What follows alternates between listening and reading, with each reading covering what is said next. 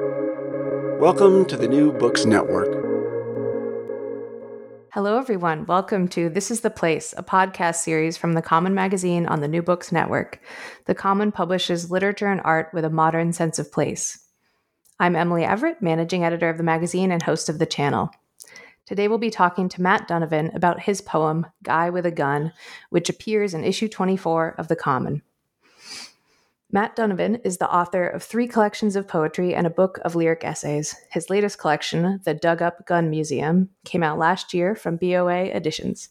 He is the recipient of a Whiting Award, a Rome Prize in Literature, a Creative Capital Grant, and a National Endowment for the Arts Fellowship in Literature. He serves as director of the Boutel Day Poetry Center at Smith College. Matt Donovan, thanks for joining us. Thanks so much for having me. Would you set the scene for our conversation, just describe where you're living and calling from right now? I live in South Amherst, so happily is a really gorgeous day. I'm here in my office looking out the window at our peach trees that are not going to bear any fruit this year because of an early frost, and my kid needs to do some weed whacking around them. So that's the scene in my backyard right now. That sounds idyllic. I would love to start off with a reading. Would you read your prose poem, Guy with a Gun, for us? I'd be happy to. Thanks. Guy with a gun. There's the phrase once again. The only thing that stops a bad guy with a gun. This time pasted on a Subaru's fender, its rote answer tagging along in a faded Wild West font. Today, though, idling in traffic, instead of knee-jerk counter-arguments and a few remembered memes, I'm thinking of a guy I met in Newtown, Connecticut, who had a son in the first grade at Sandy Hook Elementary School when the shooting took place. His kid is alive. That should be said from the outset, but since the guy was teaching science at the middle school across town when the frantic texts and rumors and lockdown began, for a few hours, he wasn't sure if his son had been shot. His son is alive because the shooter chose to step into a different classroom. But at first, no one knew what had happened, including the guy's wife, as she drove to the school to build gingerbread houses and saw an empty car blocking the road. By then, she could smell gunpowder searing the air. By then, there were sirens in the distance, and soon a police officer held the gathered parents back as a group of children came running, one of whom was covered in blood, and said as she reached for her mom there in the crowd, "I'm all right, but the other kids are dead." All of which is one reason why, when the emails and online postings began claiming that there had never been a shooting, that all of these parents were lying, that the grief of Sandy Hook was being performed, the guy's wife felt compelled to respond, to say what happened had happened. "I was there," she wrote back. "I was there." But the voices continued, a chorus that wouldn't stop calling the guy's wife liar, conspirator, no matter what facts she gave. When the threats began, "I'm bad for people's health," someone wrote on Instagram. "Wait until I find your children." The guy and his wife went to the police and told them there was nothing they could do. Passwords were changed. Users were blocked. The taunts continued. After she wrote, "This stalking needs to stop," someone responded by posting a picture of their son accompanied by the words, "This is stalking, bitch," which is when the guy renewed his permit to carry a gun and began slipping his .45 into its holster whenever he left the house. Perhaps you think you know where this is going. Perhaps this seems as predictable as any sloganeering phrase. Except this story refuses to be reduced to a single phrase. The guy kept his gun close, not knowing what else to do.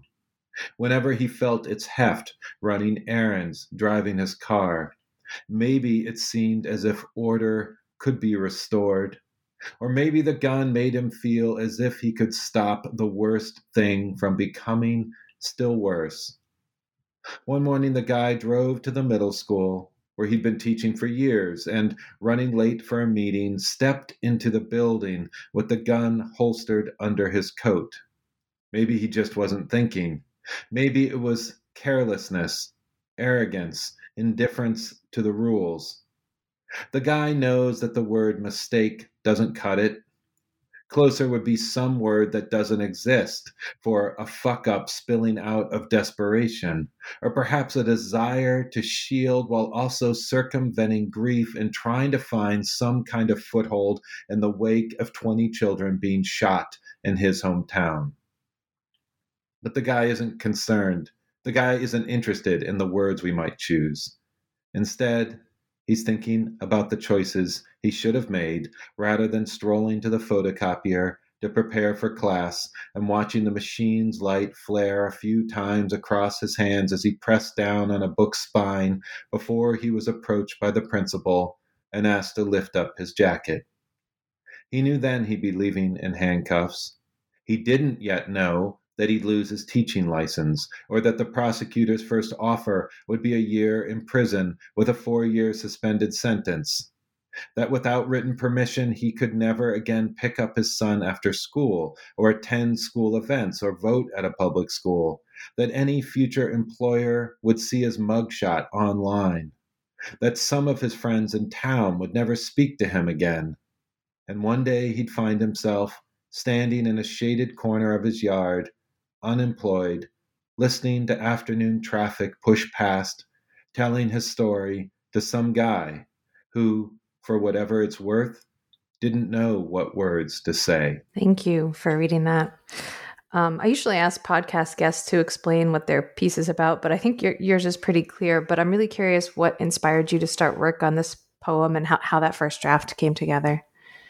Yeah, so this is a little bit of a long story, but when I started, like so many of us, I just was filled with so much grief at our ongoing violence, gun violence in America, and also just rage at our at the impasse and our seeming inability to get anything passed. So I decided any new legislation. I decided I wanted to try and understand the problem more. That there were things about guns that I recognized that I didn't know, and I wanted to go out and talk to people, put boots on the ground, and actually have conversations with gun owners and try and get a better handle on why guns are not have really just seized our imagination as Americans. I wanted to sort of break out of the bubble that I felt like I was living in. So this goes back about 7 years ago when I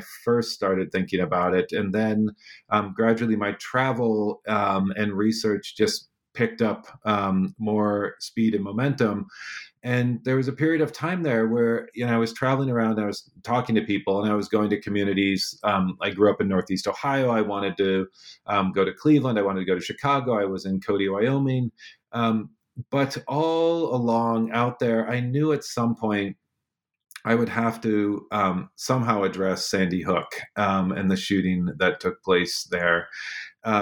And I had complicated feelings about it. I definitely didn't want to intrude on anyone's grief, but it felt pointed and a terrible mistake to not address it in any way. And so eventually I decided that I would need to go there. And I set up a number of interviews, including with the person who had been the mayor at the time of the shooting, with his name is, he goes by Father Bob, the priest that presided over a number of the funerals.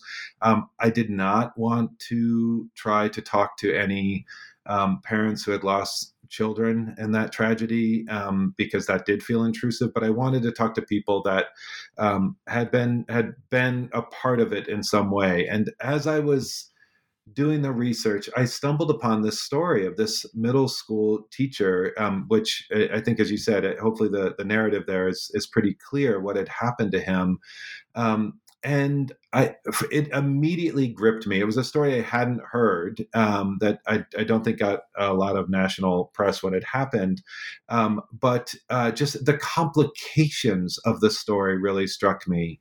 Here was someone who had very nearly, could have easily lost a child in that event. And then had been, plagued by this harassment by Sandy Hook's Sandy, um, the deniers of the event, and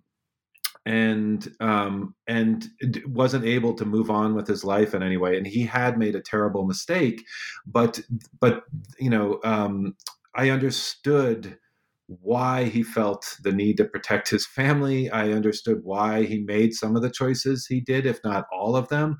And I understood that it just was a much more fraught and complicated and messier situation than I think that is maybe a little different than how many of us find ourselves thinking about guns. I think it can be treated in a way that is just sort of a red and blue divide. That there's the gun owners and then those that don't have guns, and it's divided along political lines, and it just spoke to the infinite complications of this, and also the way in which tragedy begets tragedy, and how Sandy Hook has not recovered from that shooting at this point.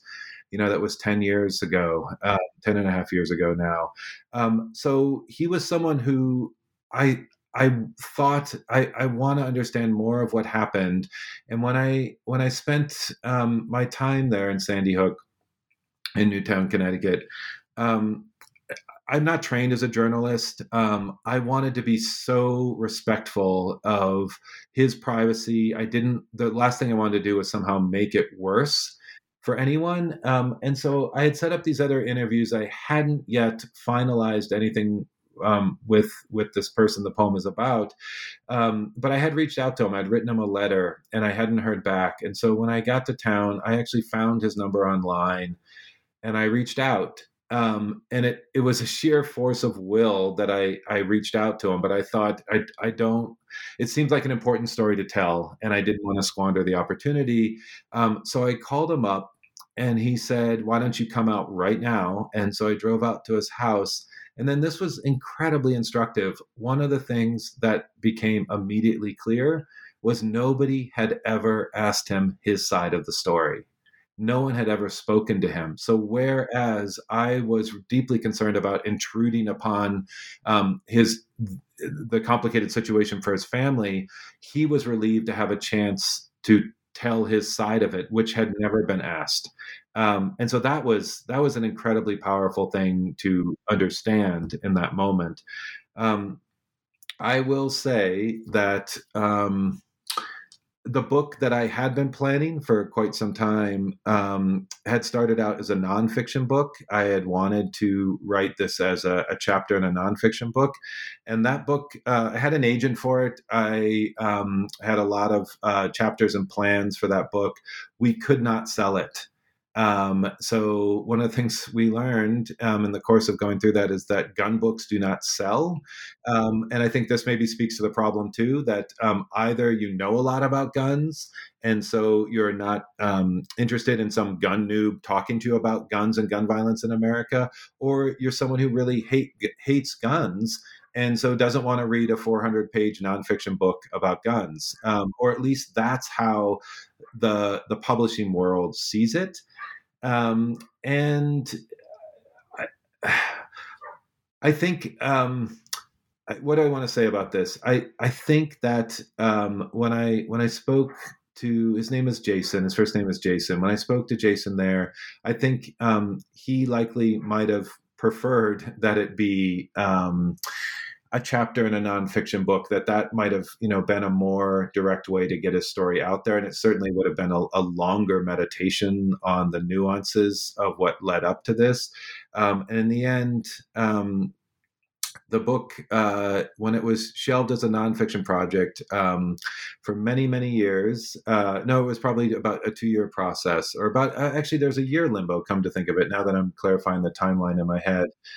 where I thought none of this content would ever see the light of day. And there were many interviews that I had, including this one with Jason from Sandy Hook, where I just couldn't relinquish the content. I couldn't stop thinking about this story, and I wanted to get it out there in some form. And that is when it became that it took on this form, which is somewhere between, I would say, a prose poem and maybe some sort of active flash nonfiction. So that's a very long answer to your question, but it is, I think, a really complicated and nuanced situation.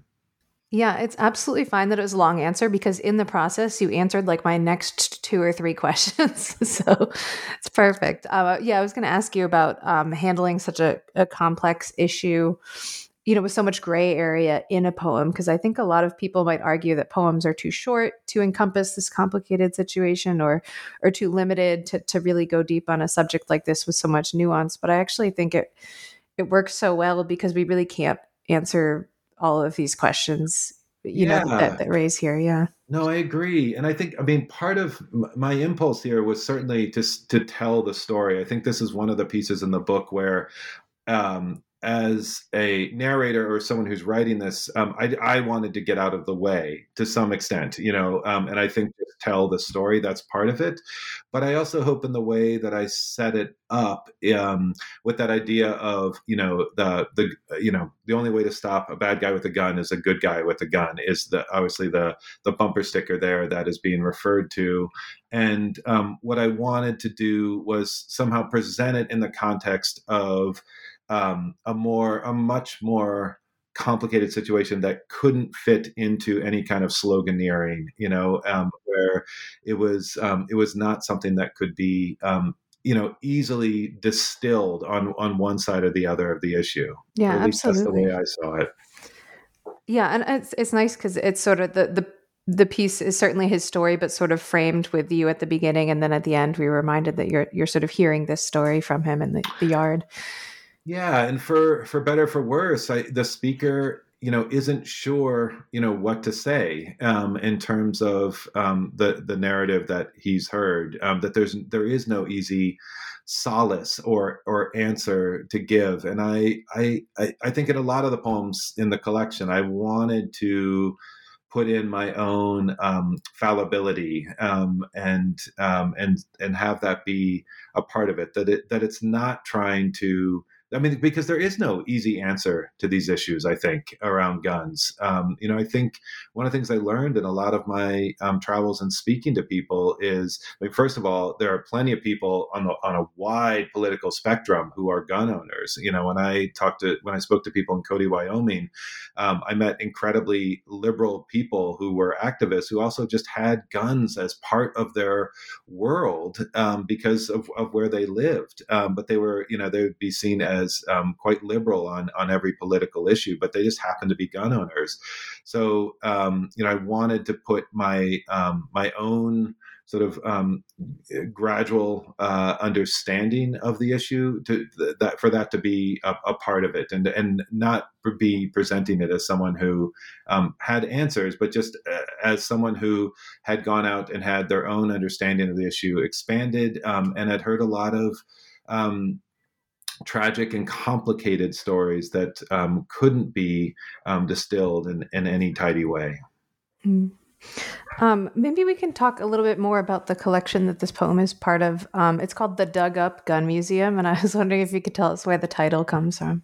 Yeah, well, the title that comes straight out of a real life place in Cody, Wyoming. And this actually speaks to the whole issue around the prose and poetry issue as well.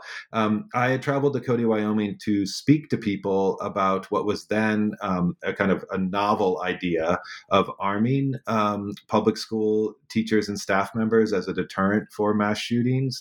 And so, for a visit like that, I had one sort of primary question or one issue that I was driving at. I spoke to a lot of people. I spoke to the sheriff and the superintendent and a variety of teachers and principals.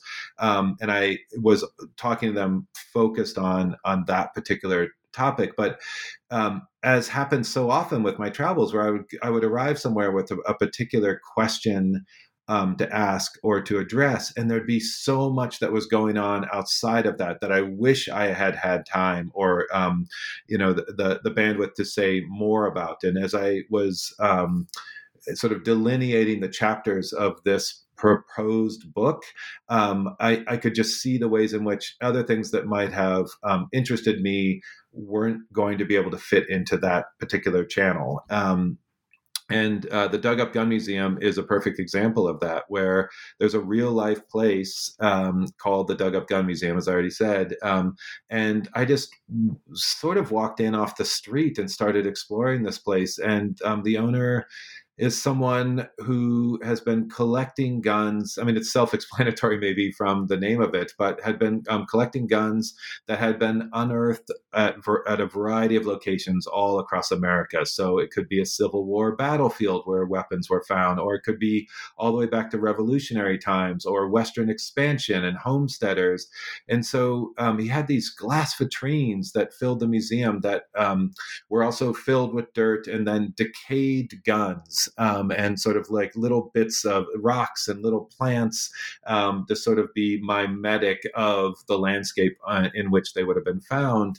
And it really seized my imagination. And it really, to my mind, seemed to speak to this issue of, again, the ways in which guns in America have not only, are occupying our imagination, but have just saturated the landscape. And so it's as if, the earth is growing these things, or, or our history is so broad with firearms in America that there's nowhere where you do not find them, that the guns are just everywhere. And they're literally on the soil that we walk across every day, which it just seemed like quite a metaphor for our country in this day and age. So that's the origins of the poem itself. And in the end, it was really interesting with the prose book, where I don't think that was a nonfiction book that I was in the end equipped to write. I had the best intentions, I think, and I was really driving after the topics during all of my travels. But in the end, my work is in poetry. And I think there were images and smaller anecdotes and moments that I wanted to interrogate through the tools of poetry, such as metaphor or form. And that was more of what I was equipped to do. And I hope it's a more resonant collection because of its form as well. Mm. Yeah, I think that absolutely makes sense. The impossibility of really covering all that material and giving it all the attention it needs. Whereas with a poem, you can really focus on the aspects of it that are most powerful or most, visual or powerful. Yeah, it totally makes sense to me. Well, I agree. And I think, going back to even how I was describing the individual chapters of the book proposal, which, had come to about 100 pages when I sent it in to the publishers, but that it was, in retrospect, too tidy, that it was too much fueled by my own assumptions and limited knowledge from the outset, and everything had to fit into these little slots to make it seem as if it was expansively addressing the issue. Whereas I feel like poetry, in its associative lyric movements, is perhaps better equipped to address this issue, which is infinitely varied and incredibly complex. And at times, the tonal range too, that we're a country that has places like I visited a place like Machine Gun Vegas, right, where you just to go into the gift shop of a place like Machine Gun Vegas, you're seeing the kitsch and the absurd nature of the ways in which guns have seized our imagination, and then that somehow has to be addressed and interrogated side by side at times with our ongoing tragedies and our gun violence that is so prevalent. And so hopefully poetry at times is the right tool to, at least if it doesn't have all the answers, at least what I hope to do with this book is present a portrait of America. I really, there are times where I really saw it as, I hoped, an act of a kind of portraiture of who we are. That's a perfect segue to my next point, which was that I was going to ask you to read another poem that we've published in the Common from this collection. It was in our April 2022 poetry feature. The title's a mouthful. I'm going to let you do it, but would you mind reading that poem for us? I'd be happy to. Thanks. Portrait of America as a Philadelphia Derringer Abraham Lincoln assassination box set replica. Because there's a likeness in the gilded trigger, that flourish of vine trumpet engraved across metal, the way a hinged box becomes a reliquary for the fetishized weapon, and how its replica design helps history tumble toward an eBay listing that includes a dozen shots of the gun rotated just a bit each time, as if ticking along the face of a clock, each hour a new chance to make you pause and press bid. Do you see the resemblance? Of course, it's there too in each related sponsored item.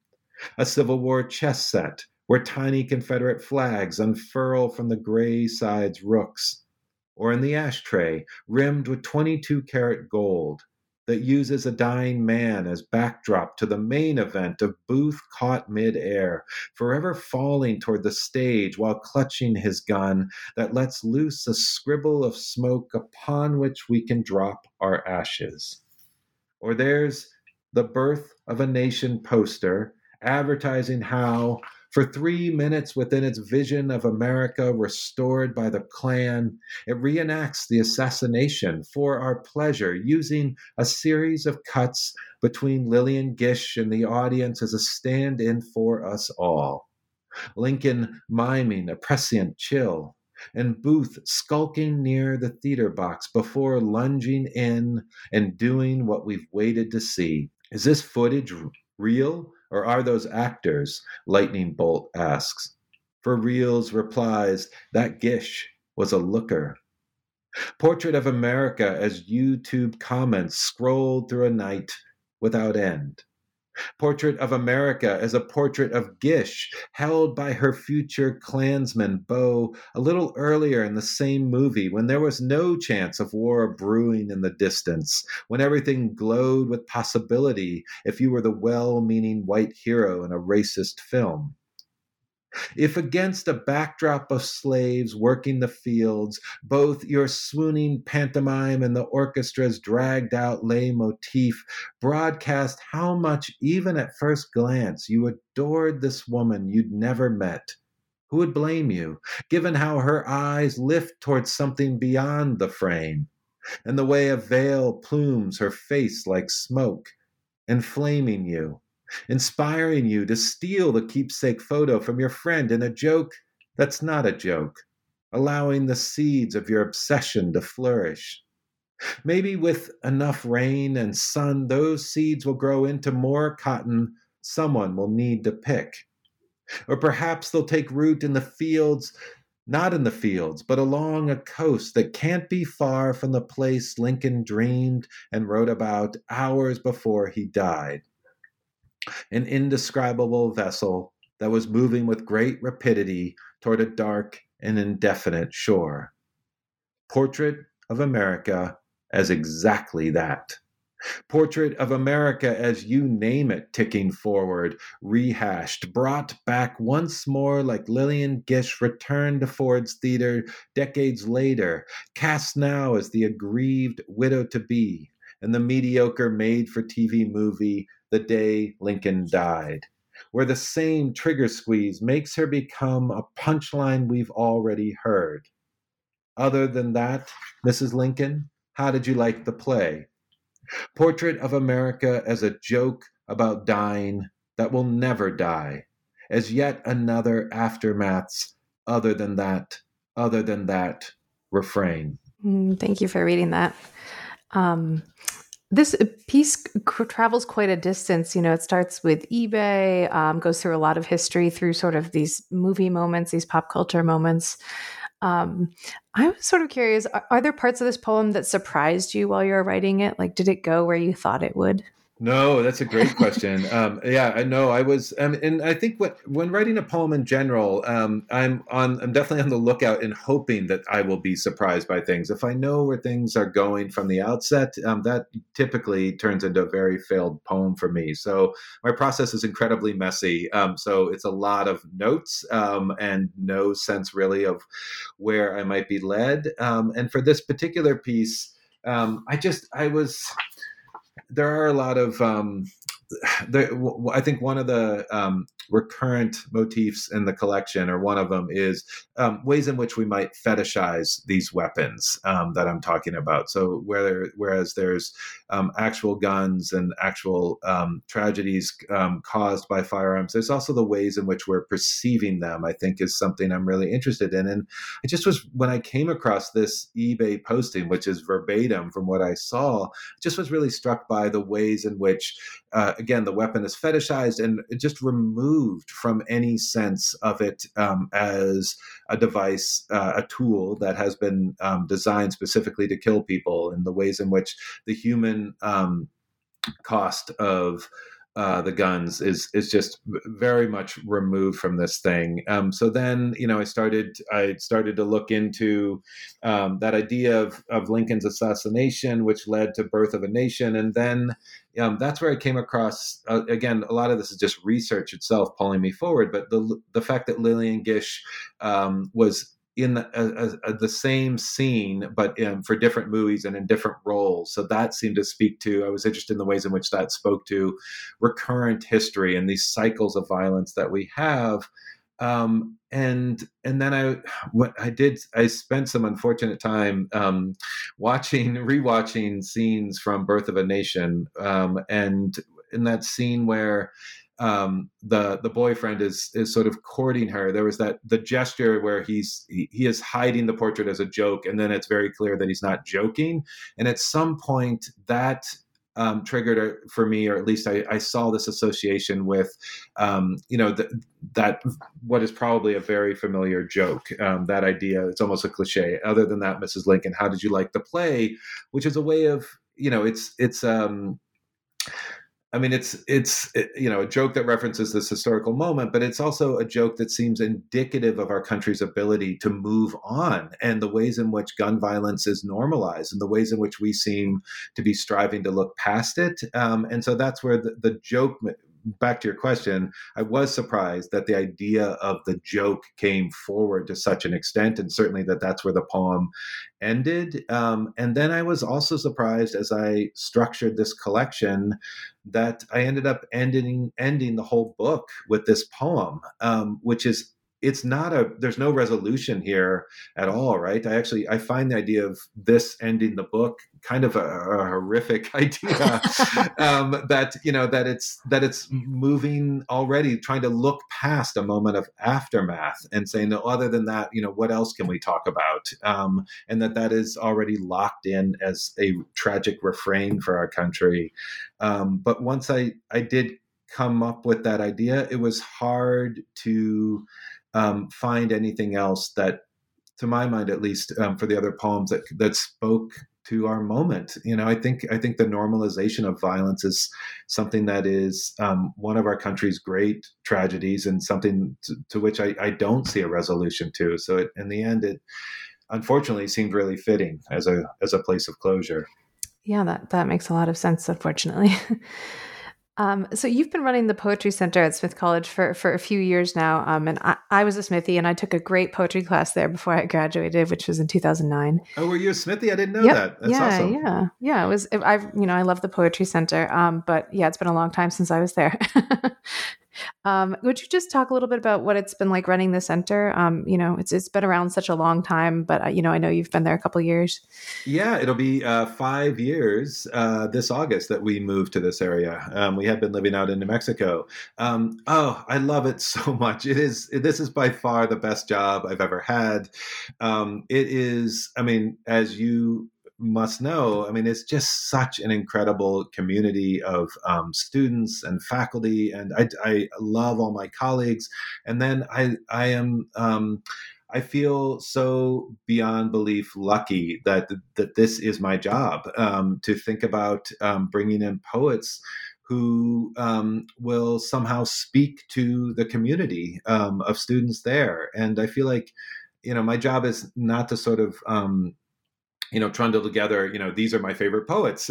But it's, to really give some careful thought to who can offer us something in this moment that might change our idea about poetry, that might enlarge our sense of what contemporary poetry might be. And that for me has been one of the greatest pleasures of being at Smith is I teach a class that is tied into the poetry programming. And so the basic structure of the class is we'll talk about a poet's work.